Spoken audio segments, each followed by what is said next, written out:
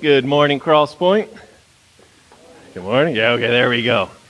It's good seeing you guys this morning. Kids, you can be released. You'll see my beautiful daughter back there ready to show you to the classrooms. And if you will turn with me to 1 John chapter 3. So if you have your scripture journals, we also have these free back at the Connect table. It's a great way of kind of following along. There's also a place to take notes. Side, either in your own devotion, walking through the passage, or sermon notes as we've been preaching through this book together. When we first started this book of 1 John together, we kind of talked that this was John later on in years. He's followed Jesus as a young man, but now he is an old man. All the other disciples have been killed because of their following and proclamation of the gospel. John is in exile on the island of Patmos. He's writing to a church that he helped plant in Ephesus, right? And it's a church that it's wounded, it's hurting, and he's writing as a grandfather with love and concern to this congregation that's just walked through a crisis. They've seen people walk away from the church, walk away from the faith, and he's writing this poetic sermon to them. And when we first started, I mentioned, and I just want to kind of remind us, because we're coming to the end today of one section, that in a lot of letters, when we're reading in the New Testament, they're kind of like in Paul's letters. We see these links of a chain, that it builds one point that's connected to another, that's connected to another, and it creates this train of logic. Therefore, but, and, so that. Like you can follow these prepositions into this logical statement. But 1 John is different than that. It's not building this linear argument. Rather, it's called this amplification or circular. In the sense, if you imagine more like a flower, there's a hub with these repeating petals around the flower that enhance the beauty. And in many ways, it's like there's two flowers, two thoughts, two key themes that John keeps coming back to again and again. So in chapter 1, verse 5, up through chapter 3, verse 10, which is going to be what we're ending, we've heard this theme in many ways. God is light, right? Like walk in the light as God is in the light, that he is the light in the dark woods. Light is not just a path of right and wrong that we follow, but we follow the person. The darkness is fading. It's passing away. Resist the darkness of false teachers as we follow the God of light. We are children of light. It says, so practice righteousness.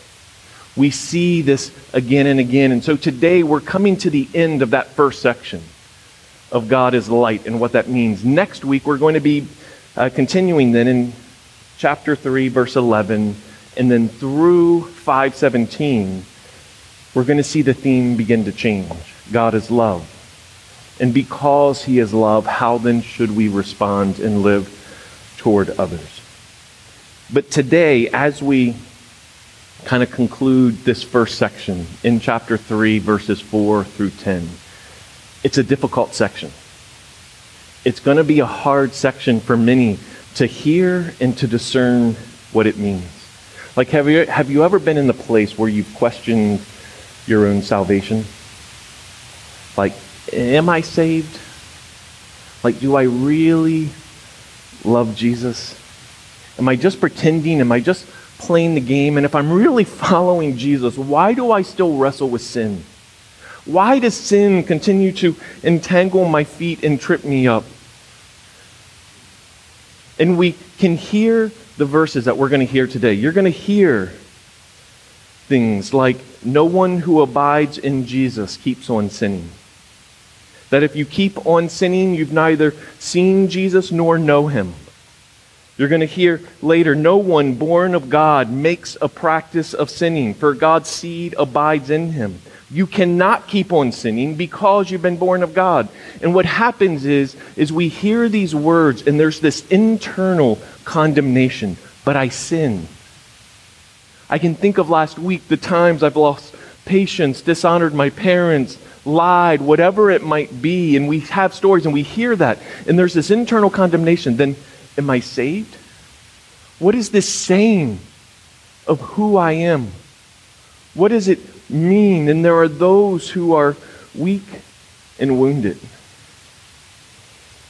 And the internal condemnation and the external accusations from Satan will make today's words just feel like yet another fiery dart on a wounded and weak heart. And there will be a temptation to build a wall of protection. Like, I can't take anything else. I can't take another accusation. I can't take another condemnation. And we'll want to resist hearing what God has for us today, because we'll be tempted to protect our own hearts from another feeling of failure. There's others who, the posture of your heart is more of pride and resistance. Like, I'm okay, I got this. I'm good enough. Don't come at me with all this be better stuff. And so it's not out of woundedness, but it's out of pride that we have the same posture in our hearts of building a wall of protection. Like, I can't hear this. I can't hear this right now. It's dumb. I'm doing okay. Leave me alone. And what I want you to consider this morning is, what is the posture of your heart before we begin reading? Like, are you here and you're like, I don't know how I feel about this sermon. Just reading ahead, just knowing what the verses are that we're going to be talking about today. I don't know if I'm ready. And I want to encourage you that as we begin, are you willing to lay your heart before Jesus and trust him this morning? Because it is a difficult passage, but it is a beautiful passage. It has a hope that is infinitely more beautiful than what we could imagine if we'll take the time to listen. And it will hurt. And it will be hard to hear in places. But this is God's word, and are we willing to lay aside our defenses to hear what he has for us this morning? And so, if you will, would you stand with me as we read God's word together?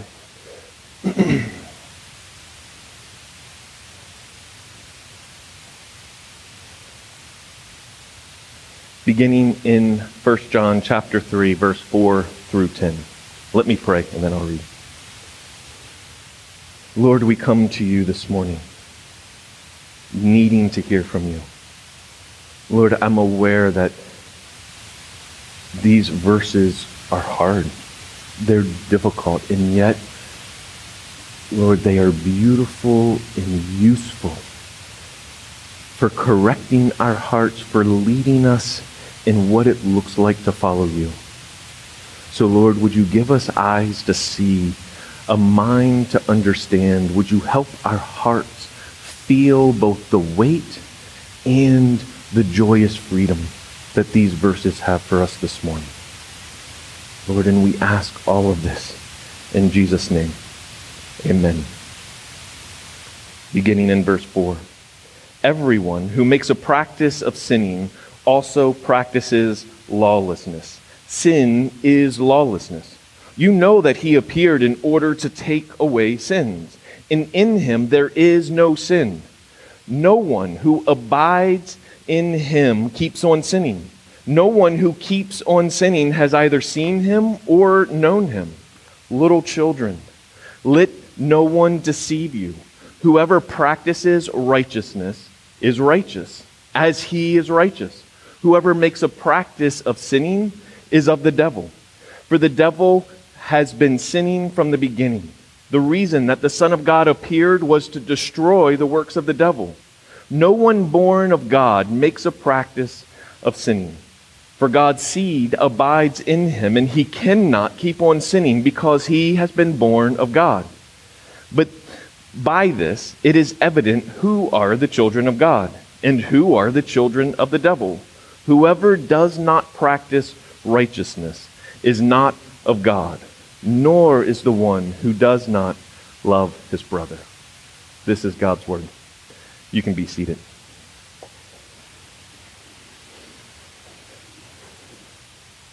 So what's the problem here? Like, what is it that John is addressing? What is sin? Like, we see this phrase over and over again. Make a practice of sinning. Practicelessness keeps on sinning. The works of the devil. And then it repeats again. Practice of sinning. Keeps on sinning. What is the problem that John is addressing? What is sin? Let me think. There's this funny video on YouTube.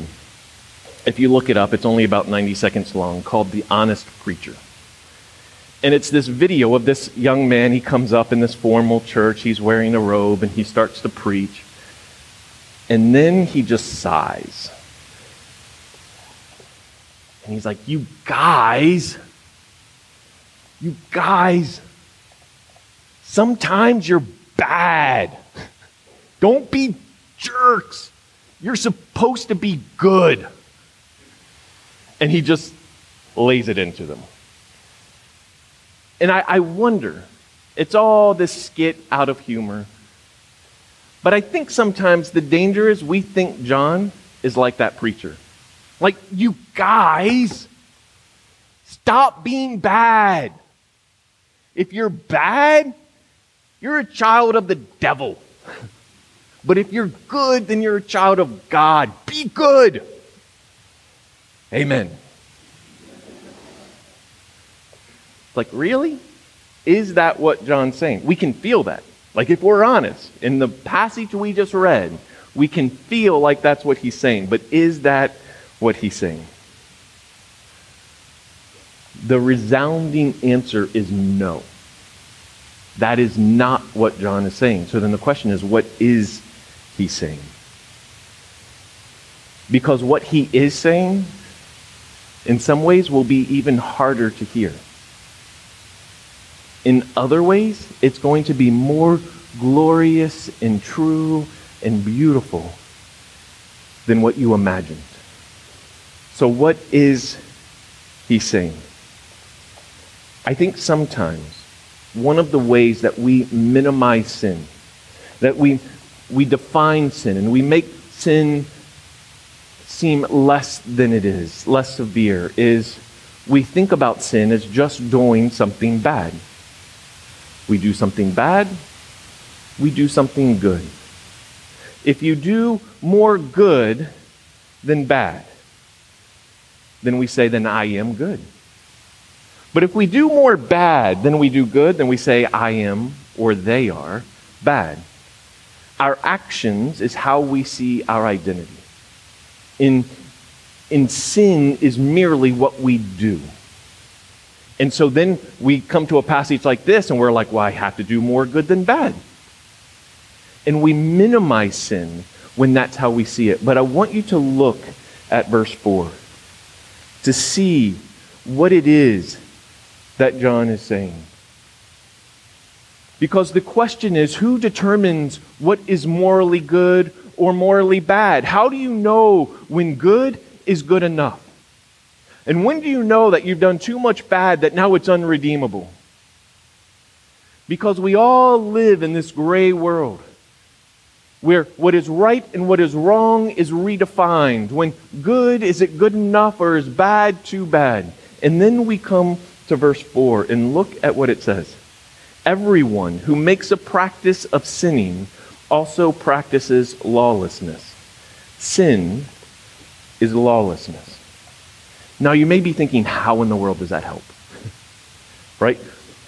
But this lays it out beautifully. Look at that first phrase. A practice of sinning. The word here, to get technical for a moment, is hamartia in the original language. This is often used of sin, and it means to miss the mark, is what this means. So you think about it. To miss the mark. Okay, God says, thou shalt not kill. Oops. I shot a man in Reno. Like, I killed somebody. I've done bad. Or we say, I haven't killed anybody. I'm good. To miss the mark is God establishing the standard. But then we say, thou shalt not lie or covet. Thou shalt honor your mother and father. And it's like, oops, I missed the mark, the bullseye of what God has established, that he's the one who establishes right and wrong. And then the bullseye is that perfection that he establishes. But then what we do is we're like, well, by a greater degree than I missed. So I'm better than you because we both missed, but you missed worse. Right? And we begin to think about it in these terms. Everyone who makes a practice of sinning, to continue missing the mark again and again and again. But then John links it to something here. Also practices lawlessness. Sin is lawlessness. He's equating these two ideas, and what is that? Because lawlessness in the original language is anomia. It means a defiant violation of God's moral law. What does that mean? John Stott says it like this: it is not just that sin manifests itself in God's law, but that sin is in its very nature lawlessness. Lawlessness is the essence, not the result of sin. So I realize I'm getting technical here for a moment, but here's what I want you to see. This equation is sin is not just merely what you do, but there's a nature, there's this heart that is stirring out of where these actions come from. Jesus says it this way: for from within, out of the heart of man, come evil thoughts, sexual immorality, theft, murder, adultery. It's like, list these things out. It's not just the action of sin, it is the lawlessness, which is also often translated throughout the New Testament as iniquity. Out of the position of our heart that is defiant toward God come these actions. This is what John is getting to. He's not just saying it's what you do. Stop being bad. Be good. As if what your actions define your identity. Where the harder truth comes is he's like, you do bad things because you have a bad heart. These are equal. It's out of a heart that is defiant toward God that we do bad things. Our actions come out of our heart, and this is where it becomes even harder. So now it's not just even a matter of be good, don't be bad. It's like my heart is defiant toward God. What hope do I have that anything good would come out of this? This, in theological terms, is what's called total depravity, where it's not just our actions, but it's the state of our heart. And this is what Jesus is saying out of the heart of man. That God is the lawmaker. He is the one who determines what is morally right and morally wrong. And he says sin, that hamartia, breaking of the law, evil thoughts, sexual immorality, theft, adultery, etc. All these things is what comes out of the heart. But the lawlessness of our heart, the iniquity of our heart, that nature of our heart, is where all of these things come from. The Bible often describes this like leaven that's been worked in the dough. I think of the same thing when it comes to sweet tea. Right? I drink sweet tea more than I make bread. And I like my tea very sweet, like McDonald's syrupy sweet, like where it's thick with so much sugar, is how I like it. Right? That sugar dissolves in it. Kirsten, no. She'll like get some sweet tea and then mix it with unsweet tea so it dilutes it some. But are you ever going to get that sweetness out of the tea? You can dilute it, but it's always going to be there. It's dissolved and mixing. It's not like you take a sip and you're like, that sip was sweet. And you take another sip, unsweet. I need to get to that sweet part. No, the sugar, it dissolves into everything. And it's the same thing with our hearts. Of what it says, sin has saturated. It's dissolved. It's saturated every aspect of who we are, so that every sip, every action out of our life is tainted by sin. Here's why that's so critical. Because if we don't understand the nature of sin and what John's talking about, then we're not going to understand the basic for why Jesus even came. Why did Jesus appear? Why did Jesus come? What did he do? John is going to make these statements. This is why Christ appeared. And we're not going to understand what he's saying unless we understand the weight in our condition that's worse than we thought it was. But look at verse 5. You know this. You know that he appeared in order to take away your sins, and in him there is no sin. Like, you know this. Jesus appeared to take away your sins. The penalty of our sins is death. A physical death, and upon which when we die we would be eternally separated from God. For the penalty, the wages of sin is death, it says in Romans 6:23. Sin is missing the mark, but Jesus was perfect. It says in him there is no sin, that he was without sin, and yet he took our sin. This is exactly what it says in 2 Corinthians 5:21. For our sake, he made Jesus to be sin who knew no sin, so that in him we might become the righteousness of God. And he's saying, look, you know this. I'm not saying anything new. I feel like to you guys I can say this. You know this. Right?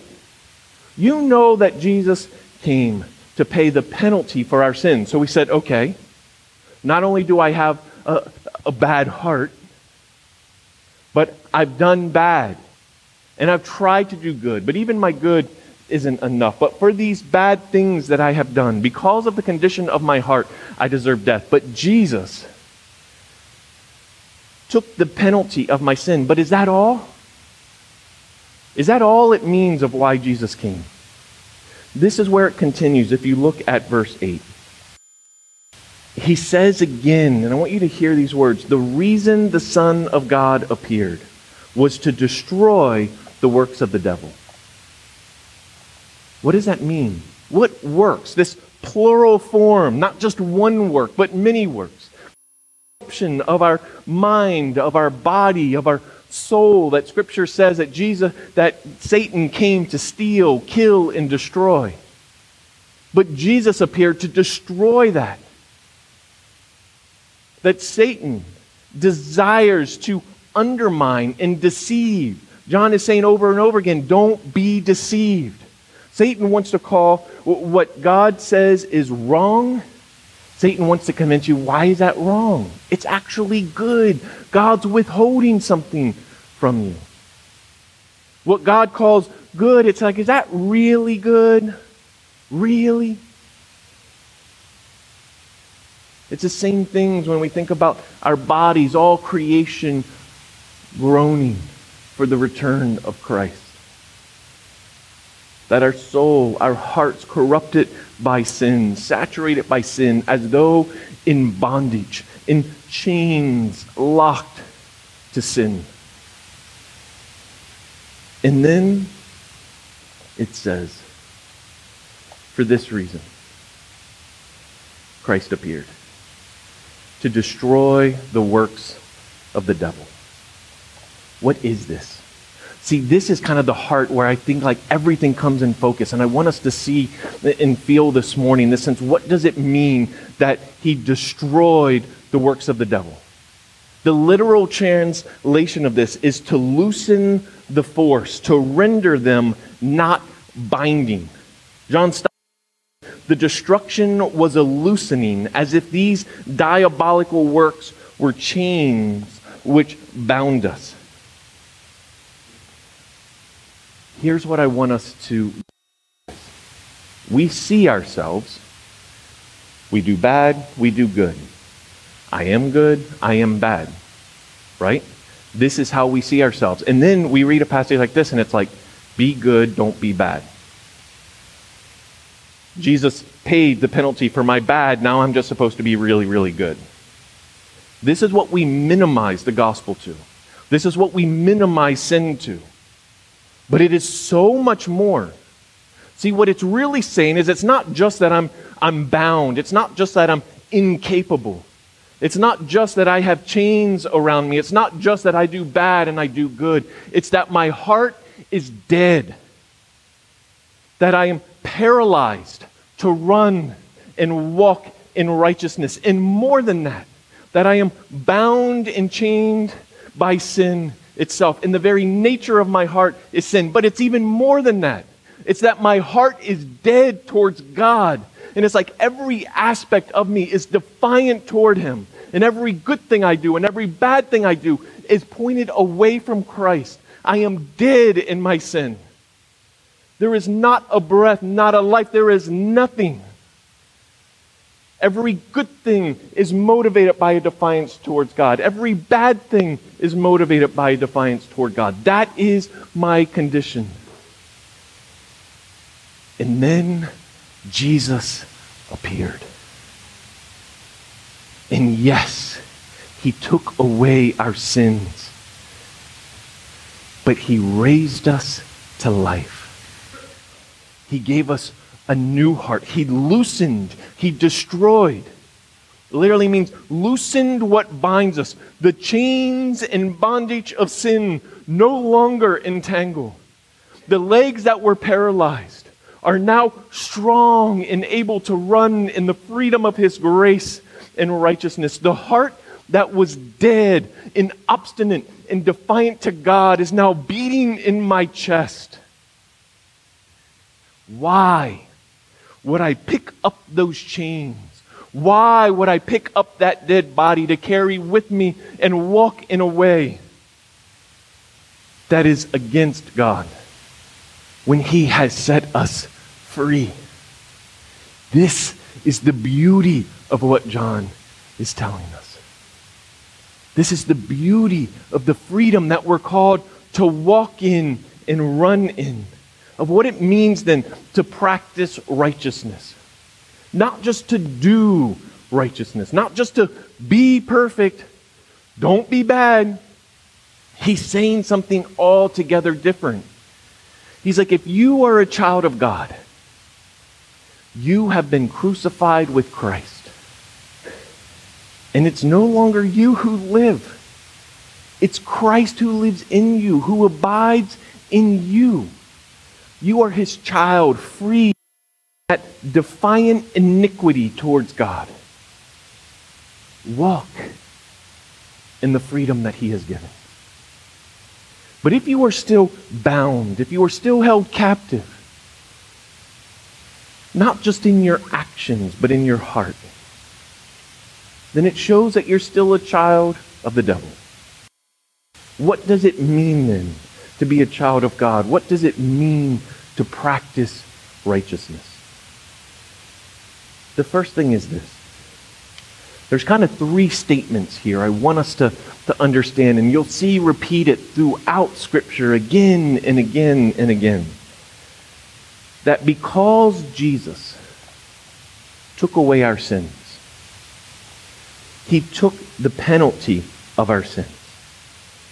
That we're declared righteous because we are forgiven and covered in the perfection of Jesus. Like, this is our, what's known in theological terms, justification. It means that we stand righteous before God. It means that it's not, our identity is not in, have you done more good or more bad? Our identity is, I have been born again. I have been crucified with Christ and risen to life in Him. My identity is not based on my actions, but on Christ. And in that we stand.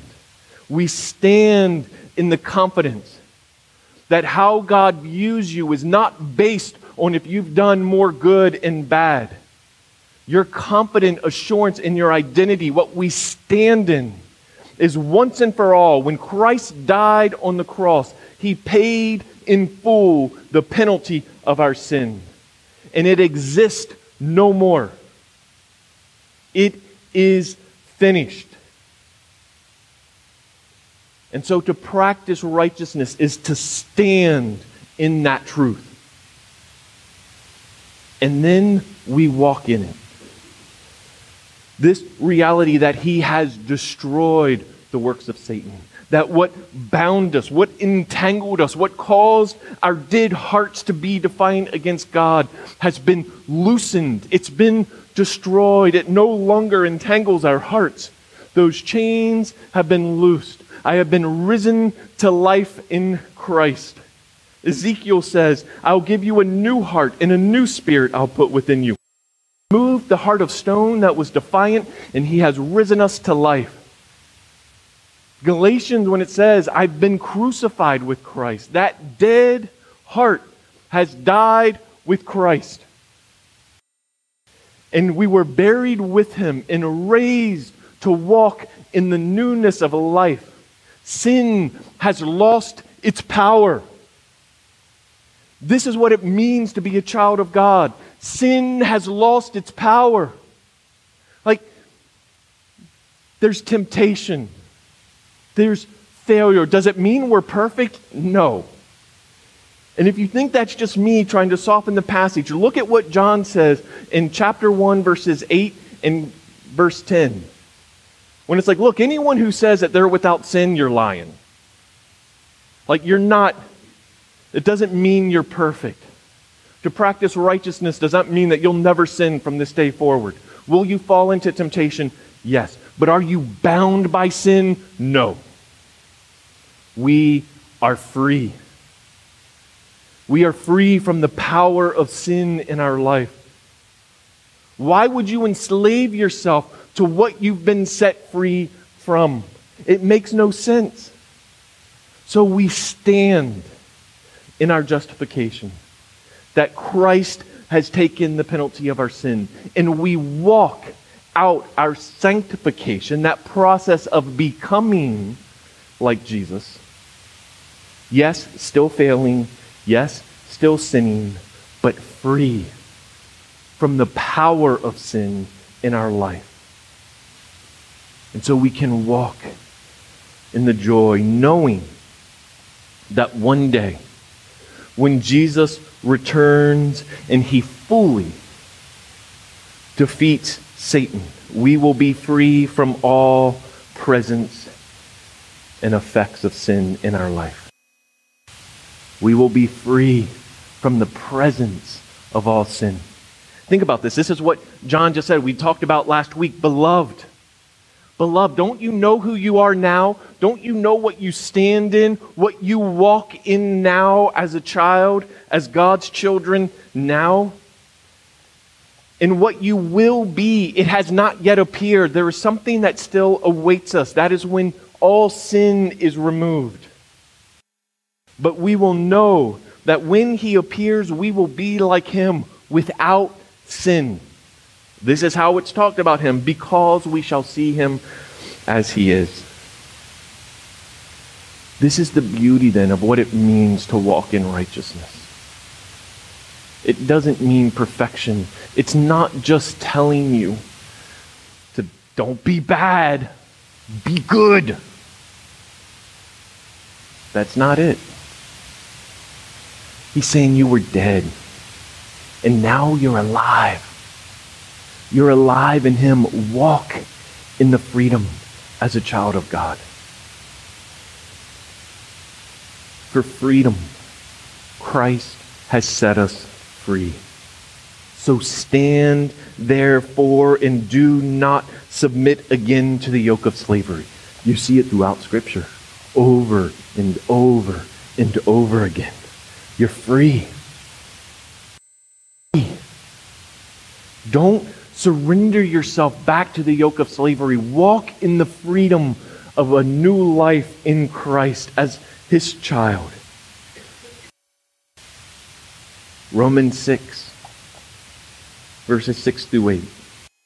And we know that our old self, with the defiant heart, the lawless iniquity of a heart, a nature defiant towards God, we know that our old self was crucified with Jesus in order that that body of sin might be brought to nothing, so that we would no longer be enslaved to sin. For one who has died has been set free from sin. Now, if we have died with Christ, we believe that we will also live with him. This is the joy that I hope you feel. Like, I go back to what was the posture of your heart this morning? Coming into this passage, where to the person who was prideful, to the person who was like, I'm a good person, I've done more good than bad, I pray that you feel the weight of these words, that your actions do not define your identity, but we were born into sin with hearts defiant towards God. I pray that the weight of that breaks through a wall of self-protection, of self-justification, to see that our only hope is in Christ, not just to be good, do more, be better. Don't be bad, don't be bad. Is it enough? Am I good enough? Is my bad too bad? Where is that? That impossible situation that we place ourselves in. That this passage would break through that and see that there's something entirely different. More deeply wrong, but more infinitely beautiful. To the one who is weak and wounded and wondering, like, am I saved? Like, is it enough? Like, why do I still stumble? Why do I still fall? What does this mean? I pray that these words free you from the condemnation that if you're not perfect, something's wrong with you. I want you to feel the weight. It's for this reason that Jesus appeared. Because you're not perfect. And he paid the penalty for your sins. So stand in that truth. And walk in the freedom that you are not bound and held captive to sin. You will stumble and you will fall. And when you do, confess your sins, and he is faithful and just to forgive you, because he has already paid the price for them. And so you can come and confess and walk in freedom. You won't be perfect, and that's okay. And so I pray that to the person who is feeling beat down by just that pressure of I have to get everything right, and we know we've missed the mark, and we feel that. I want us to feel the joy of this is why Jesus appeared. Our hope is not to be our own Savior. Our hope is in Jesus to be our Savior. This is why we sing.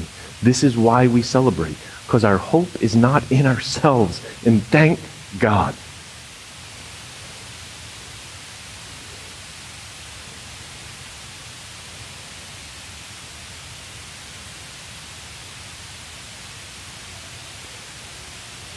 It's moments like this that I pray that the Holy Spirit causes this to weigh on our hearts. As I close in prayer, I just want you to consider, what was the posture of your heart that I had you consider when we walked in? How does this word bring conviction? Where does it bring comfort? It can be hard. It can be technical. There's a lot of information here. But my prayer has been and continues to be that God would give our minds understanding and help our hearts to feel and experience its truth. That we would both feel the weight in our desperation before a holy God of not just our actions, but our identity.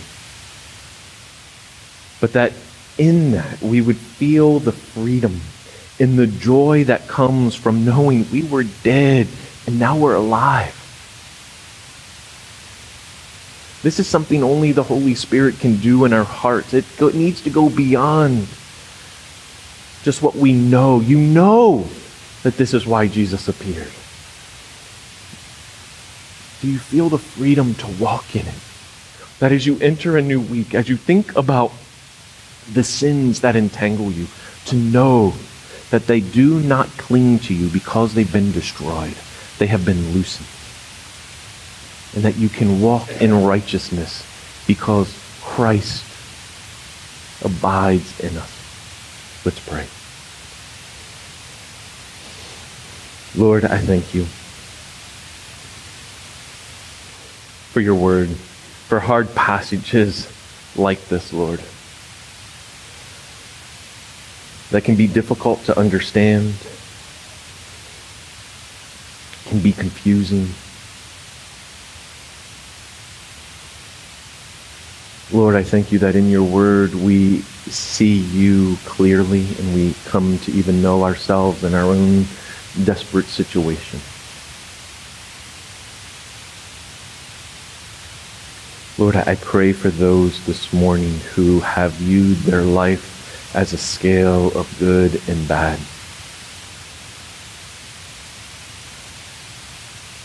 And Lord, I pray that you help them feel and know the desperation of their own condition apart from you.